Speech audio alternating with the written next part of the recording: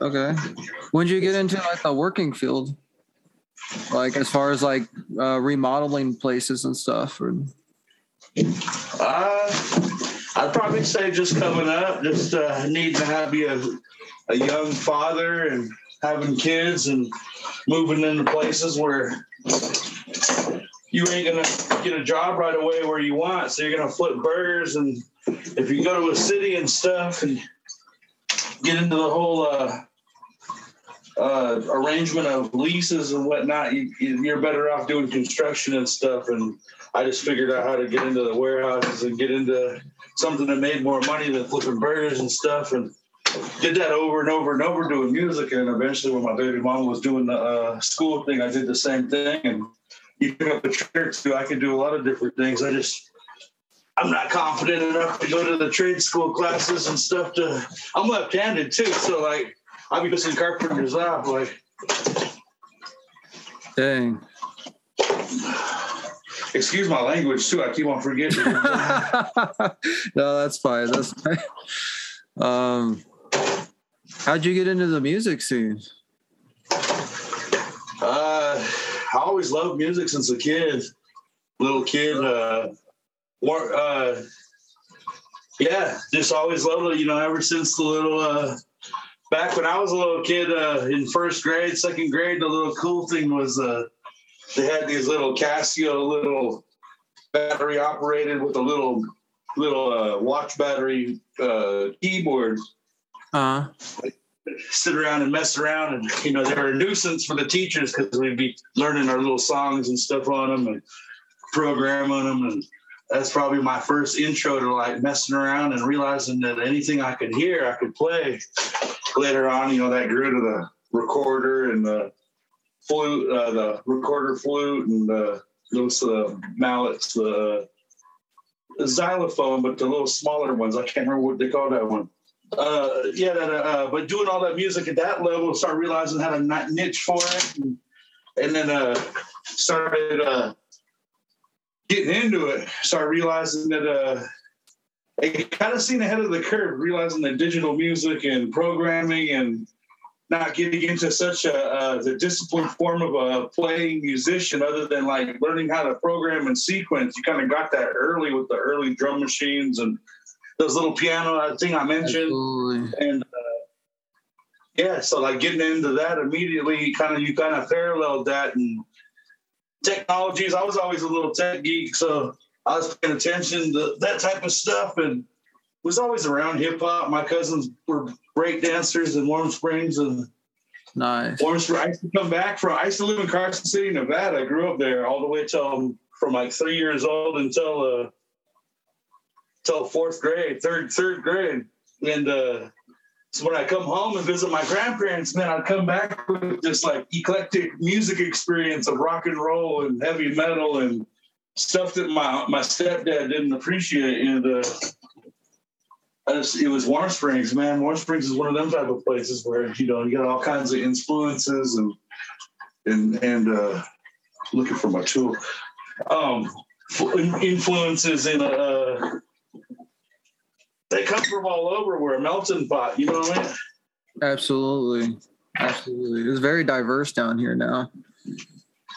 Yeah, and that was during the late 80s, early 90s when, influence was crazy. See, I wrote a paper about this part that I'm talking about is, the Burger Inn used to be the main little center piece of the reservation there. And you could go in there and any interest, that was our library, man. You could go in there and any interest that you pursued, there would be a BMX video or a skateboard video or some sort of dance video or some sort of music genre that just only individualized that little pursuit. I don't know if the Macy kids were like really in their relatives' ear about what they should be getting, or if there was a distributor telling them what was coming, but that kind of set the mainstream for that little town. So like every little genre from the hairspray generation to the acid wash, hair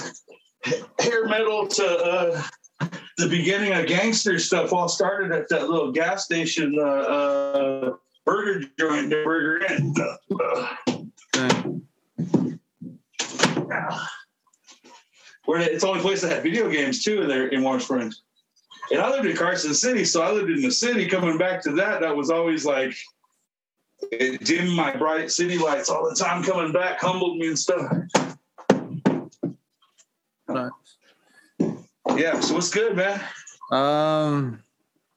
Same old. Honestly, what do you think of the progression of music and upcoming sounds as opposed to like how it was growing up and how it changed? I like the quickness of it. I like being able to share files and everything, and collaborations happen without having to meet people. But then I feel like that's a downfall a little bit. It kind of absolutely. We used to go on these big old journeys. Sometimes we'd make a song with these guys we'd meet on the road, or sometimes we'd follow up, and sometimes we wouldn't. But now, it would have cost us less money, but some of the experience, I don't think I would have moved to Lawrence, Kansas had I not wanted to go out there and work with Savage Family in the very beginnings of us building up. And we were all on the internet back then, but going out there and meeting them, and I guess organically, and doing songs organically, it means a lot, Absolutely. It's a bonding experience sometimes. Like you meet family out there in the music world sometimes too. It's crazy. Yeah, like that kind of cuts that part out of it. That's part of what we come from. I mean, you go all the way back to the jazz era. It goes back to the walk, the hitchhike, Ginsberg and Kerouac, hitchhiking, backpacking across the country and stuff, letting the spirit and the energies carry them and stuff. There's a theory upon that, it's based upon old Indian travels and, prosperity and outcomes and stuff. But, the same spirit, an old warrior would have when he would go as a tradesman or a hunter, going out and gathering or going out and hunting or taking his hunts and going and trading it wherever he was going to trade it. They went out with them same aspirations on those trails. And they say that the frontier was set up upon that, same dreams and aspirations on the same trails that they jacked from the Indians. And, later on through the jazz era when they were hitchhiking, guess what? They ended up hitchhiking and laying in sleeping bags on them same trails. And I believe some of that energy carried over, and that's the beginnings of a lot of our music, before blues, before a lot of this stuff. So like that big band stuff was all set up on that beatnik era and swing bands and all that 1930s 1940s stuff. And I don't know, my dad used to really, when I finally met I met my biological father at 21 and wondered why I was a little bit different from my mom's side of the family. And he was a musician, you know what I mean? So that was a big influence that was hidden, and I didn't understand, that I was a little bit more in depth. I understood track recording before I even came across track recording. When I came across it, it was like muscle memory, and I wondered where that came from. And it's from my dad, you know what I mean? So it just runs in your blood then. Yeah, no, that's true. Like, I've met people that never met their dads and they act just like them, you know what I mean? That's true. So who's your favorite musician? If you had to pick. For real? Like top, like just favorite outright or genre or? Whoever like you put on like to jam out to the most. Hank Jr. or Hank Senior, Hank Senior. Hank Williams Senior, probably. Yeah, I'd have to say that's probably the most I've ever listened to all my overall life. You know what I mean? Like, and then Junior, when that's when you're feeling happier and wanting to party, listen to him. You know what I mean? And you're probably like, man, I thought he was gonna say something hip hop. You know what I mean? But like, no, that's probably the biggest influence. Going from. It brings a lot of people's memories in my life, a lot of reminiscing, a lot of triggers, a lot of stuff. Nostalgia. Yeah. Absolutely. I have that same thing. I am a Earth Angel for some reason. Like I just like the vibe of it, the instruments in the background. It was nice. Yeah, no, I get that totally. The nostalgia is such a good word. I was trying to come up with a word real quick, and nostalgia. Yeah, that's a good way. Yeah, I wish the speakers might. I'm battling an ear infection, so if I'm hollering and sounding like I'm full of myself, yelling, I don't mean to be. I can't hear. I can't monitor my levels that I've been getting on my son's nerves yelling. Every room I go into, he walks out of it. It looks nice though. I mean, looking at the whatever's like the framing you're putting up, the drywall, I think I see back there. Yeah, I'm putting my one of them walk-in tubs because they have a built-in whirlpool on them, and I got to build enough room for it. And then what comes with that is might as well put in a new floor since it's going to get all wet anyway. You know what I mean? And it already kind of looks ugly, and so I decided to rip up the bathroom floor, and we're at the point of no return. So I'm like, yeah, you gotta go in. It's all in now. My dog's going off the hook outside. I think my plumbers might be setting up outside, and they probably think I'm one of them YouTubers and shit. Like, man, this dude's an old man. What's he doing? And I'm like, no, I'm helping my little homie out get his YouTubes going. This is a real business moves. No, hey, then my boss told me to get more visitors. Not my boss, but because I keep saying my boss because that was his role before I took the job. But absolutely, I'm an executive director at Tenanowit there at the Community Action Team in Warm Springs, and it was incubated by Community Action Team. And Chris Watson, hey, hush. Chris Watson told me to get more visible, so I got to go do the press roll and go to the newspapers and the radio and be on your show and probably go get on anybody else who has a podcast and explain that I'm visible and we got big plans for 2022. Nice. Anything you want to give a shout out to with the Tenanowit or anything you want to put out there? Oh, shoot. Emily and Leah, I know that's their baby, and I to get away from the baby part of it, I consider it a sport, in a sense of a car. It's like a real fast sports car. And absolutely. I've been really garaging it and driving it really cautious and garaging it more than I should be driving it. But that's what you do to a car like that. You know what I mean? And, but I signed up for some big shows. I signed up for some big races for this car. So, and, I put them on paper and submitted them. We got some grants. We got denied, in 2020, 21.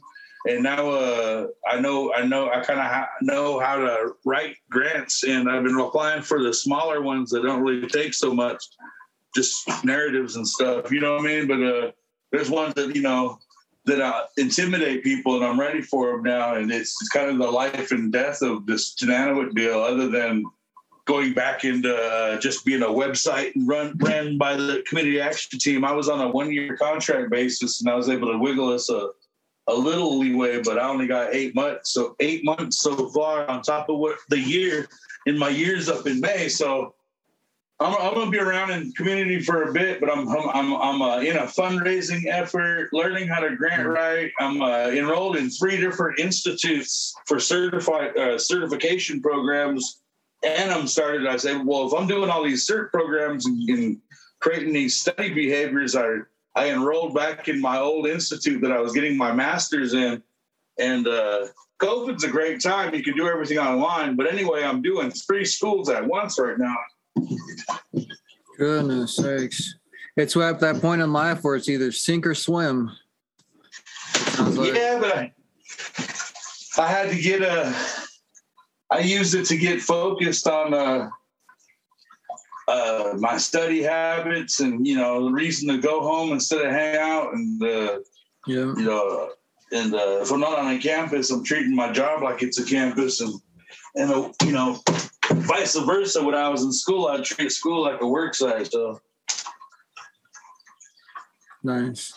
Yeah. Sorry for But yeah, shoot, that's I went over all the questions and I was like, man, I'm gonna go off the fly. I was doing all kinds of getting ready for the name drop and just but that's cool. I'm episode number 1. I absolutely. We have a lot of music background, in the rap world. I'd have to say I remember we were kind of the first generation, but like me and my partner that started our little rap group, we give it up to the breakdance generation before us and the real eclectic guys that kind of got into bringing some of them other genres to the res that were, we were told, that's Chumuckly music, you shouldn't be doing that, and almost, you hear that type of stuff, and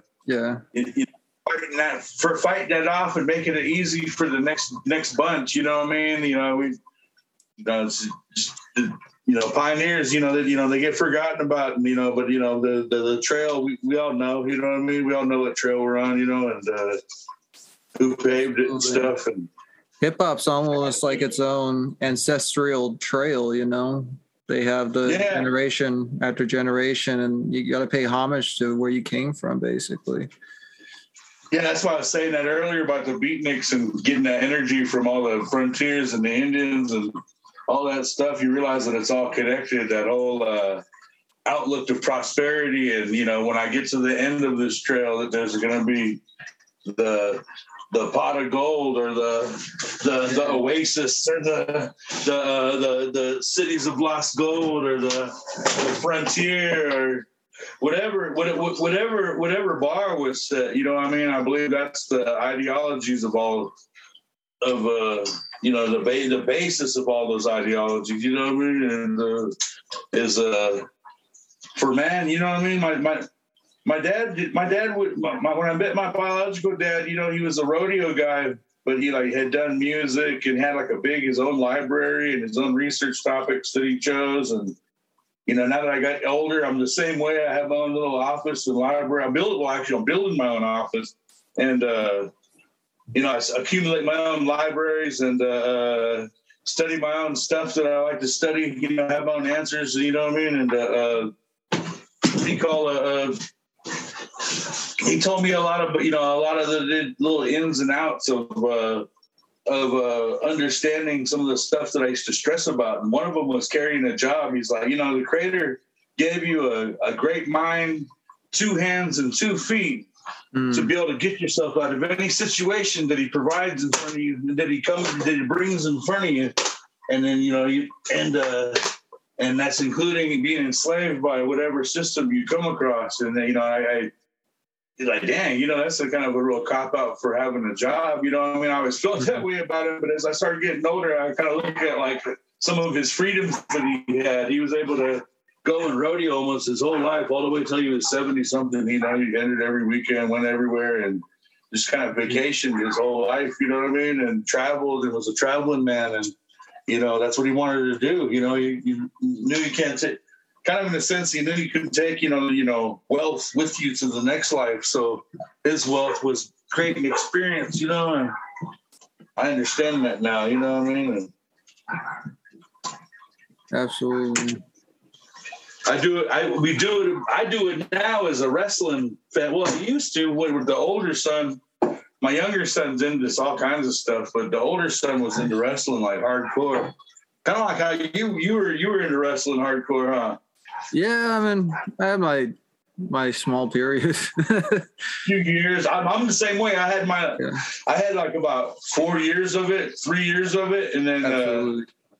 But we went 8 years straight of 9 years old until 18 with my oldest son, and same thing. I learned about the 10,000. I was really doing a lot of hip hop music, and I just came back from the Native American Music Awards, and my kids' mom was out there at Lawrence going to Haskell, and I had been applying to go to that school for a long time, and just by some grace of God deal, when I came back from the NAMIs, they admitted me. And so I had some jail time I had to do before I could start. So I came back and I did 6 months of jail time.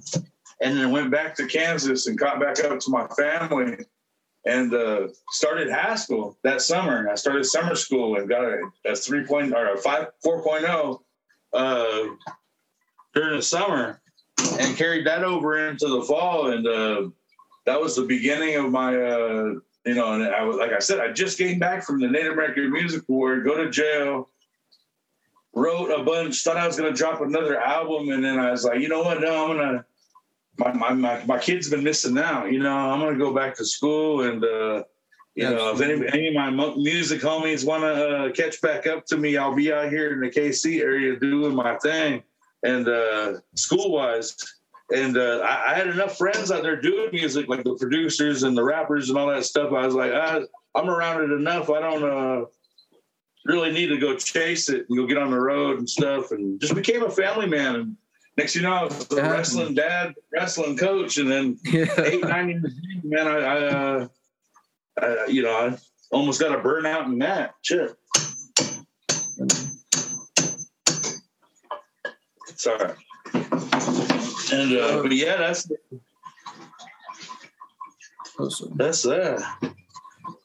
So yeah, I don't think I would have made. Go ahead. I'm sorry. What was that? I said I don't think I would have made it in music had it not been for wrestling. To be honest. Yeah. You know what I mean? It shows you an outlet. If I, considering if you make it or not, because making it is your own like sense, you know what I mean? Like I paid a lot of bills and there, I don't say it out loud, but if there ever was a audit, they'd be like, oh, there was some money, you know what I mean? And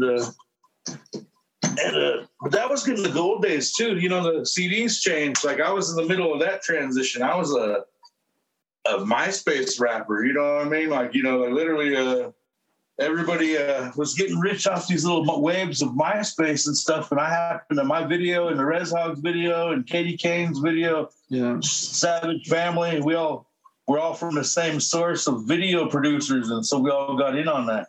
Those MySpace waves were nice. Yeah, because remember you didn't have to make people play your stuff. It played it upon people going to your page. Right. I missed that feature. Surprisingly, I wish they'd integrate that to Facebook, but it'd be harder to monetize, though. I believe. Probably, or most likely.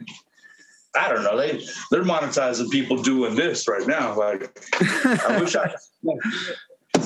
I made it to where this was a big deal. What we're doing right now, you know what I mean? That's why when I seen that, but I was able to be a visionary in this platform 10 years out, go back to school, get behind my little homies who had all the energy to do all this type of stuff, like Res Hogs and like Savage Family, and now my little homies are elderly men trying to take care of their families, and we still talk and stuff, and some of the stuff that we used to go through is the older, younger stuff that we used to go through. They apologize, and we all apologize to each other for stuff we went through. I used to call them unmanageable, obnoxious little kids, and we're sometimes worse punks, you know what I mean? And they're all my brothers, every group that I ever had anything to do with, and some of them we haven't apologized and came back in contact with each other probably 20 years, but everybody, it was a cool. And, I still do music. My sons do music now. That's just no way. Your kids doing music? But my oldest makes music with my nephews, and so it don't stop. And my niece, I think my niece makes music too. But it don't stop, man. Cycle. It's weird how that all generational stuff attaches itself to.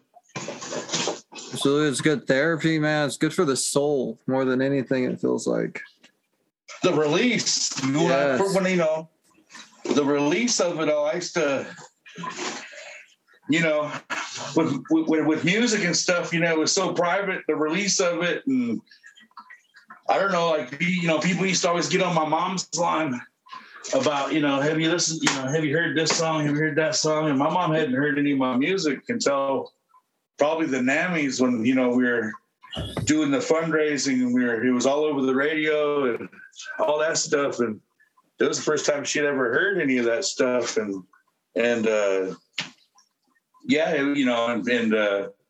before that, she'd almost get bombarded and harassed, and a competitiveness that she didn't even understand what was going on. That there was, his son was making his music, that other people were making music, and I'd be like, man, my poor mom.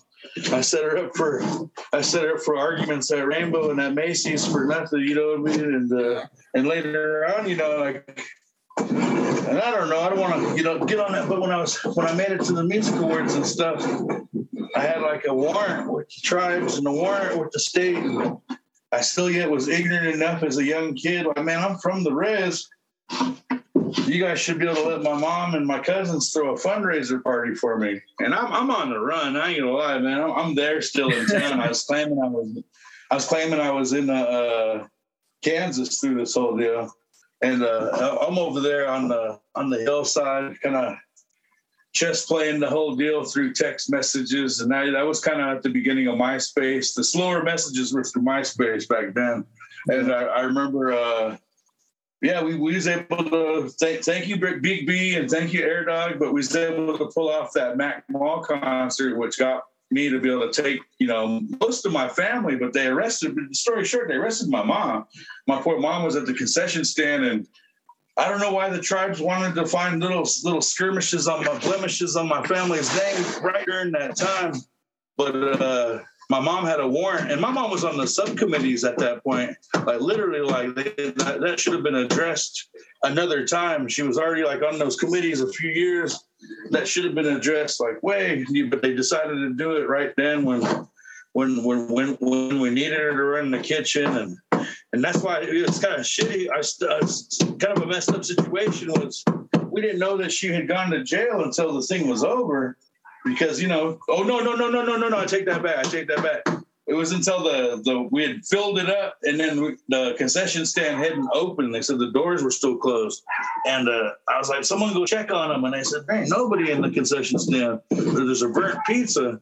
And there had been a fire of somebody. But anyway, the police took my mom in. And the ladies, whoever was working the door and helping and volunteering, they ran the concession stand, and the show went on. I wasn't down. Like I said, I wasn't down there. And man, I went through that type of stuff through music. So after I kind of got burnt out after a while, and used to kind of have this big question mark of why are you going through all of this over music? Yeah. But I get it. Influence is crazy. I got kids. They live what they listen to. And, that generation was scared of what the gangster generation and music and mindset was stating, and it scared them.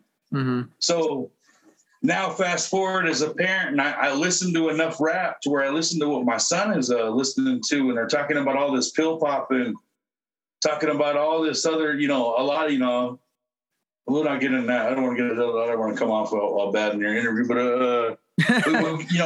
all kinds of different agendas, including a real open agenda about drug use, a real open agenda about sexuality, and a real open agenda about socio stances.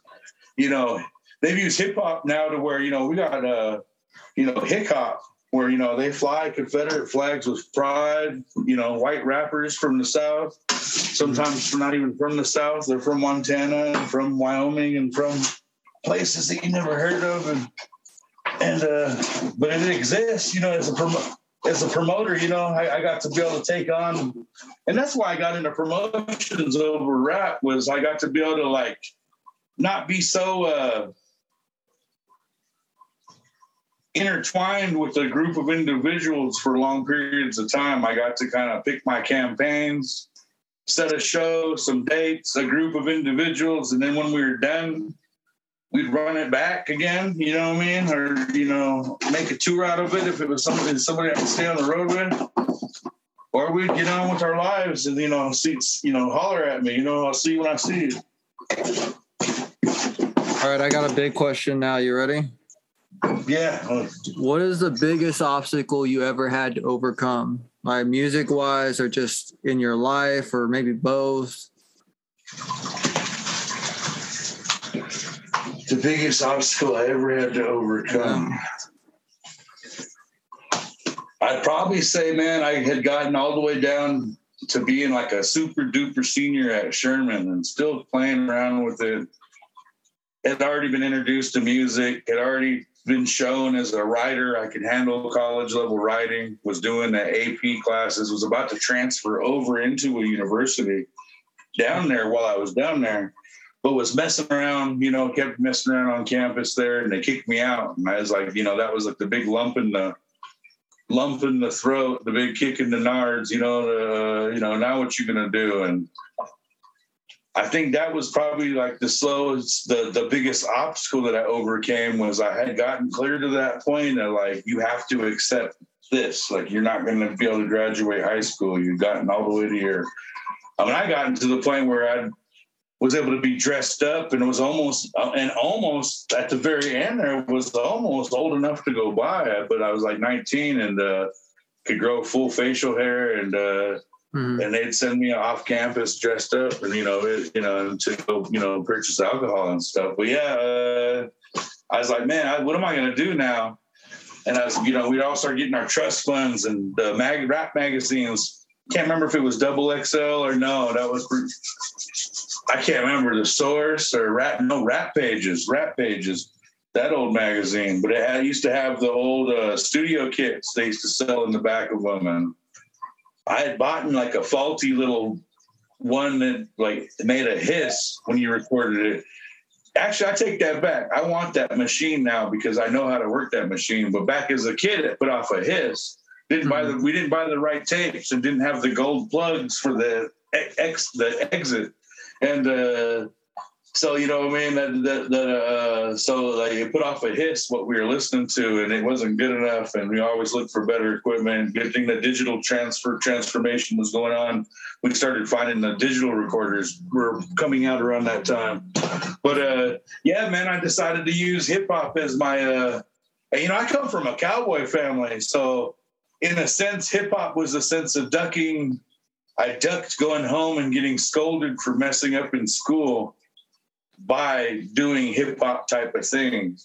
But at the same time, my hero, my mom's brother, was a saddle bronc rider. He broke his neck.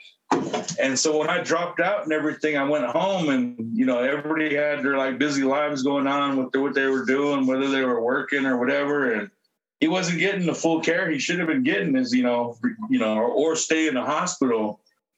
And I think they kind of threatened to put him in the hospital. And I just, and said, man, and at that time we're acquiring all this equipment. And I was like, hopping couch to couch and living in Warm Springs. And my mom's working at Quick in Portland. And she's mad at me because I should come home. And I finally said, I'm taking care of my uncle. And we set up a studio there. And I always wondered, man, if I didn't was a caregiver for him. And if he didn't break his neck, if we didn't have a place to take the studio, and if anybody wasn't tolerant of the ruckus that we, put on with that studio, but that became our little headquarters up there at Hailuki in Warm Springs. And, the cops knew about it because all the young guys used to be up there, and a lot of good stories and a lot of, triggers, from, people that are no longer with us used to be around up there all the time. But anyway, that was the biggest obstacles, was to go from being on your normal as a young man path to like getting it all slammed in front of you. Like, now what are you going to do? That's what makes or breaks you. Like the strength you have coming out of those situations is insane. And so to be honest, like when I go back and see my Uncle Joe is still alive, and that was like in 95. So like, and our music careers hasn't gotten us rich, but it led to me being a promoter. It led to me, my little brother, he's a rodeo guy. He followed his dad's footsteps, but like he used to show like this repetition back then when we'd do music that none of us could do, like just song after song. His favorite rapper was Tupac. He used to hear about how Tupac used to live in a studio, and the studio was there at the house, and he was telling us, he's going to take advantage of it. So my little brother has like 100 lost songs from that studio being set up at his house. We probably only made 4 or 5 songs a piece. And then our little group efforts that we did on that thing. But that was, but he used that later on down the line. He's got some nice, $400,000-$500,000 house that he's paying off. And, they live a good life, you know what I mean? Probably, from getting self-teaching themselves hard work, you know what I mean? And, and they went back to school later, worked on their credit, did a bunch of stuff that, we're not taught as, young adults and even as kids. You probably should learn it as kids, but you don't ever learn it on the res until you got to learn on it, or you're correcting it and fixing it. Sure. Yeah. That's why I want to do that, what we talked about before when I told you when I was working with the community action team previous to me doing the Tananawit deal, I wanted to work into this TRAP program where we're doing vocational training. Well, now I got it aligned where hopefully in 2022-23, we're able to debut it. And it's kind of the vocational training that an artist would need if he was to go out into the world and try to, take some risks, that you take as a young adult. Yeah, I think a lot of young adults are scared to take, go out there and educate themselves, go out there and experience some outer senses of knowledges and culture, Absolutely. I myself, I actually want to start a studio sometime because I felt like as I walk around in the community, you get a sense of what they like and what influences a lot of people. And I felt like music was so big in that it'd give us one more thing to kind of help keep them out of trouble. Because it keeps people out of trouble. I mean, it helps people relieve as like therapy. You should look up, or anybody that's watching this episode, look up the Tulalip Boys and Girls Club. That's like a state-of-the-art youth facility. And aside from probably having like a little young entrepreneurs business lab, and that would just take computers and fax and, stationary type area. That's the ultimate idea, I think, for kids in our community that need, because we're at this weird point where all the stuff we ignored as a community while we were a rich tribal, logging community. We didn't care about a lot of certain things. We had a print shop. We would drop stuff off. I want copies of this. Even to the point where nobody knows how to do Word or a publisher or nothing crazy and stuff. To where we have this we're a big information gap and technological gap. And now it's coming to the sense of a service gap. And everything's app-based. So, we're in a weird deal where we can't get curb serve food like the rest of the world. But not only that, you can't get Home Depot to send a plumber down to Warm Springs. You have to go through who you know what I mean? And my buddy came back and visited me from Alaska. And, we went to school at Haskell and had a lot of business plans together. And he's doing his thing up there in Bethel, Alaska. And he talked about, it's a service-based economy. He goes, the mechanics, they only pick their jobs they want. And he goes, so they pick little, brakes and tune-ups and windshield wipers. And he goes, and it creates this boneyard of cars. And he goes, it builds up. And he goes, we're at a 20 or 30-year buildup of this paradox that happens. And he was going on and on about it, and he almost described Warm Springs in a sense. And I was like, oh, man. Yeah, but yeah, he was talking about just cars, and I was like, man, that's plumbers. I'm doing my own plumbing as of right now until my plumber shows up. I've had a plumber by way of Facebook say they're going to be here, and I've been kind of waiting a few days, but we'll see. And I'm all the way stripped to where my family goes up. My family's at my cousin's house using the bathroom right now, and I'm on, I'm here fixing the toilet, and I'm not a plumber, man. All right. But yeah, adapt and survive. Sometimes you get good at it. It's that's all you got to do is just adapt and survive. Your body gets really good at it. Yeah, I'm not good at it. I just get it done. You know what I mean? Like, yeah. Yeah, but like I said, I'm as an executive director. There was a pretty broad mission statement is what I was left with. And it was to promote and educate economic opportunities for Warm Springs artists. You know what I mean? And absolutely. Most of the artists are bead workers. You know what I mean? And it would be too easy to go to Shipwreck and buy 100. 100 different colors of beads and give them away to the community and accomplish, my goals that easily. But I was like, man, I want to get real creative with it, but something that the community needs. And, and already within the work plan, we were already doing the website and already doing the retail area and all the different stuff that we're scheduled to do. But, this new stuff, like I have an in-residency program I'm researching where, it's going to I'm not going to promise the world anything, but like what this grant and this program that already does is it provides housing and provides a status for artists to be able to show the banks and show tenants and show landlords as a tenant that your income comes as an artist, not as I work at Brightwood, but no, I carve these sculptures. You know what I mean? And whereas nobody, especially Native, would not be able to use this and be respected as an income.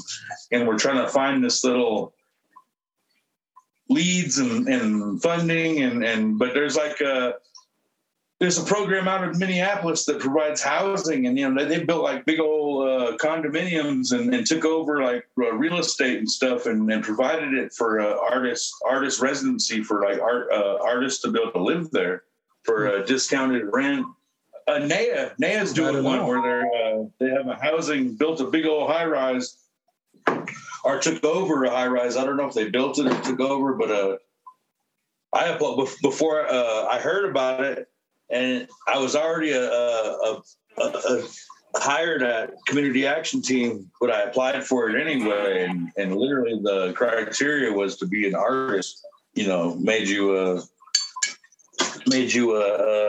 standout on the criteria. Man, yeah. What other questions we got there, Steve? All right, I'm going to go heavy now. Let's see.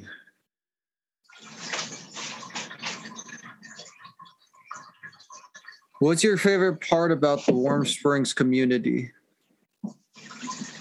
My favorite part? Yes. Home.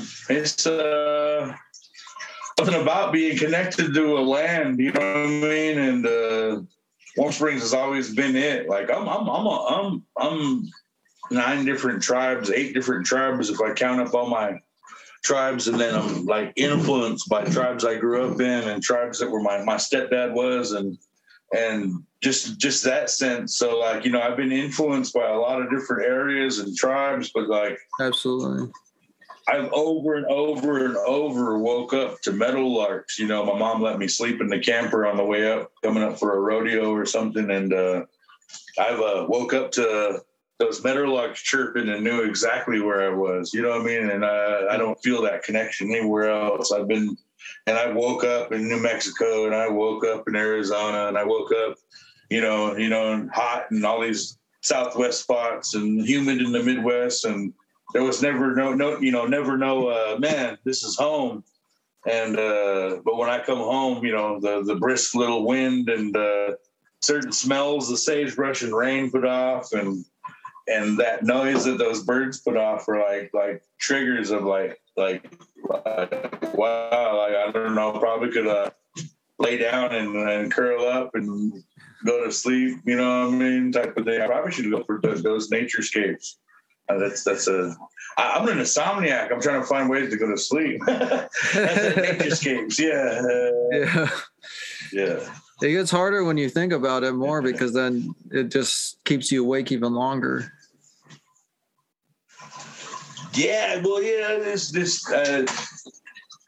when I used to, that's why I stopped doing music. I think when people ask me the biggest, like, you know, I know you love music and you did music at a level, but like, why'd you stop? And Absolutely. I'd gotten to a certain level of the chess game, and I realized that, you know, I had my queen and my hierarchy behind me. Like, we're now? We're in Buffalo, New York at this award. You didn't win it, but we're with you. And then so I was like, well, you know what? I went and helped her get her education. She needed help as a mom with the kids, and at that time I was in and out of Lawrence so much I didn't really get to see what Lawrence was all about. And then that's when I became the Coach Jamie. You know what I mean? I became a kids coach, football coach. You're not really a football coach, but a youth football fan. You know, but that was before that reality show with the football dads was on there. What's that? Texas football Friday night Tykes. I was a Friday night Tyke before that all happened. No. And they're into it out there, man.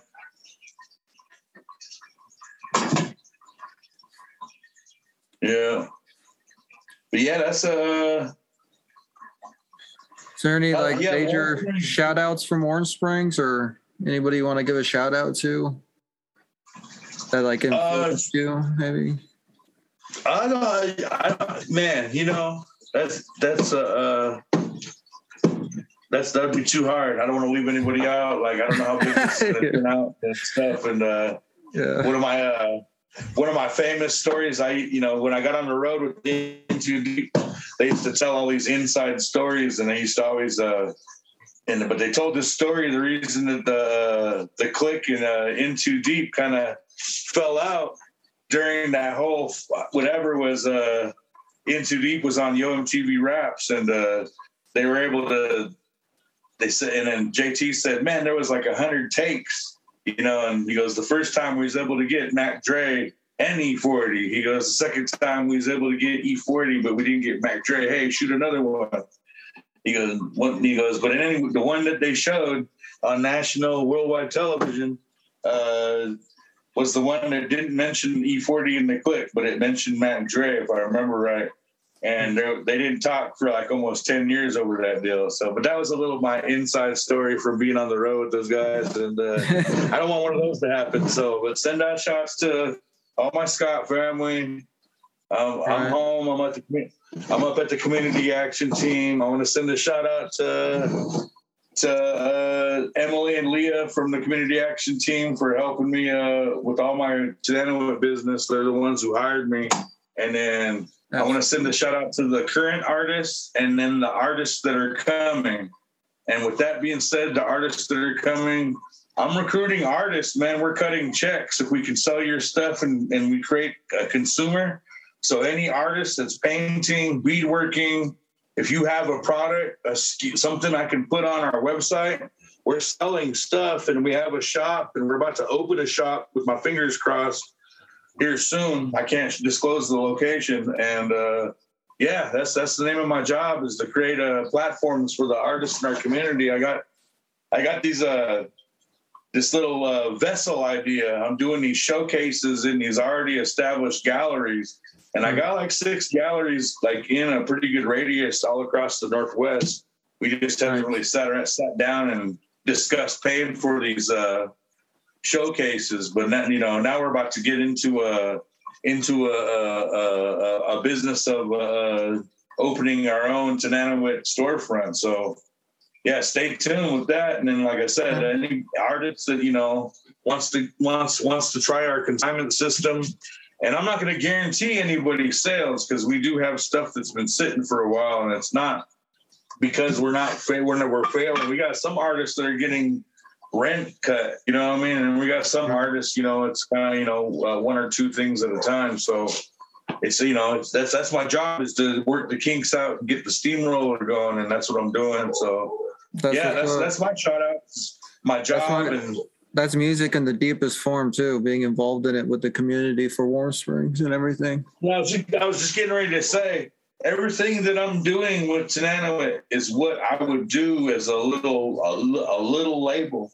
I just happen to have 20 artists that were part of this Tenanawit label that didn't have an executive. And so, like, you know, if you go to the website, you see that I individualized and refined them and wrote, you know, there's bios now. And if you go and look, you know, there's SKUs and there's a way to purchase their product, you know, and we're about to start the events and start the, you know, I'm rolling them out like rap artists. So Auntie Beatrice Lopez, she's coming out like a rap artist, you know what I mean? Marge is going to come out like a rap artist, you know what I mean? You know, our bead workers and will be treated just like how I tentatively paid attention to rap careers. So like I'm excited, man. I'm looking to go to Santa Fe and looking to be international with it. You know, I just got to create and find the niche. And I went to Phoenix to a workshop down there during the tourism conference, and man, there was so much game getting spilled. Like I have like pictures galore of slides. I still have to go and decipher notes. But one of them that really got to me was the Hawaiians. They made Broadway pay them for their hulu dance moves. Mm-hmm. And they say that we get really, you know, hijacked for our culture so much. It's time for our appropriations, and, you know, everything from our dance to our patterns to our, you know, and they were going off clothing and dance and stuff. And it applies to us too. And in the art sector, I'm paying attention. And as individuals, you know what I mean? You know, we have some brilliant artists, the Lillian Pitts and the Santos, the Miss Santos that I always hear about that's done all the things before me. It's time to like get their dues, you know what I mean? And then with that being said, you know, let's honor a lot of people before their funerals, you know, give out flowers before their funerals. You know, that's kind of what the Tenanawit store is about. Is it's not only a gift shop, it's actually, you know, it's a flower shop. It's giving flowers and honoring the artists that we have. You know, I'm going to give like little bio plaques, you know, showing people's whole sections that's in within our artist sector. You know what I mean? So it gives hope into the community too. That's what's up.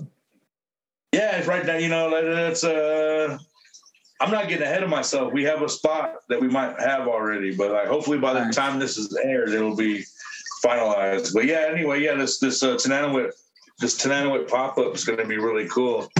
And yeah, man, I'm really honored that you chose me to be the first episode. You know what I mean? It kind of makes me feel like, dang, you know, because like, you know, we have to start giving our flowers to our community. You know what I mean? Shouts out to, you know, hip hop wise, you know, shouts out to DJ K9, you know, the Rusty Markhams, the Jabars, and the Ray Wells, and all the people that put on the dances, you know, that let us kids from my generation experience hip hop on a performing arts and then on an influence introductory level, because some of that music I don't think my grandparents would have been able to get a hold of. I would have had to steal tapes, which I did later on, but, you know, like, yeah. You know, but, you know, I didn't have that kind of influence. It was going to the center to these youth dances and stuff. And but yeah, man, you gotta hand out them flowers while they're around, man. You know, so thanks for handing out flowers to me, man.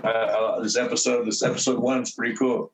Absolutely, man. You got to look for like who's involved in the community the most, and then I always see you out there with people of all walks of life, and I was like, that's dope. So I was like, I got to get him on the show. Yeah, well, I came home because, you know, I went on the journey. You know what I mean? I went on the big journey. I went on my big odyssey. You know what I mean? And you know, I'm on my Iliad right now, man. I'm on my last chapter. You know, I'm not my last chapter, like I'm dying, but I want to help out. You know, they say you're not a master of your craft till you can teach it. You know, and so I help as much as I can. You know what I mean? I if I can't be a day-to-day wrestling coach, I try to like at least buy some wrestling shoes or pay somebody's fund, fees and sponsor somebody or pay it forward somehow, some way. And then when you do get your chance, you know what I mean? And it comes to you, you know what I mean? But, be a coach, and I got my chance, you know what I mean? I got my chance to get paid to organize artists, you know what I mean? But it was, it's not just a rap artist now. It's like, I'm having to figure out, what laws and what financials apply to a bead worker, you know what I mean? I had to learn it, learn first in, first out, first in, last out. I had to learn about American Indian Arts and Relics Act, you know what I mean? Indian law, so like it's been adaptive, you know what I mean, to some stuff to care about, you know what I mean? But at the same time, I applied the website, aside from fonts and young, cool-looking rap pictures, it's the same layout that we'd use for a rap label, you know what I mean? That was rotating catalog.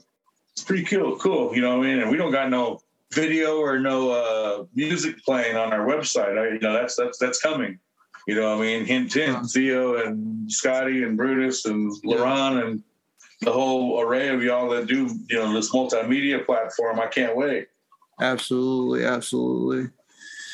It's been an honor, brother, and thanks for sitting down with me today. I apologize that I'm literally sitting on the floor of this ugly bathroom, but I'm on the clean side of it. So I'm looking at this gun. I can't wait to and the tablet's on the toilet. You know what I mean? My son cut the corner, and I could tell he's like, "You're really doing this." And I'm like, "Yeah, man, I promised my boy he was launching his podcast. So if this is good enough, let's rock, man. It was an honor. And then if we got to do another one, I talk, Theo. So thank you, brother. All right, Jen. Right, I'll see you. Thank you. It's an honor. All right.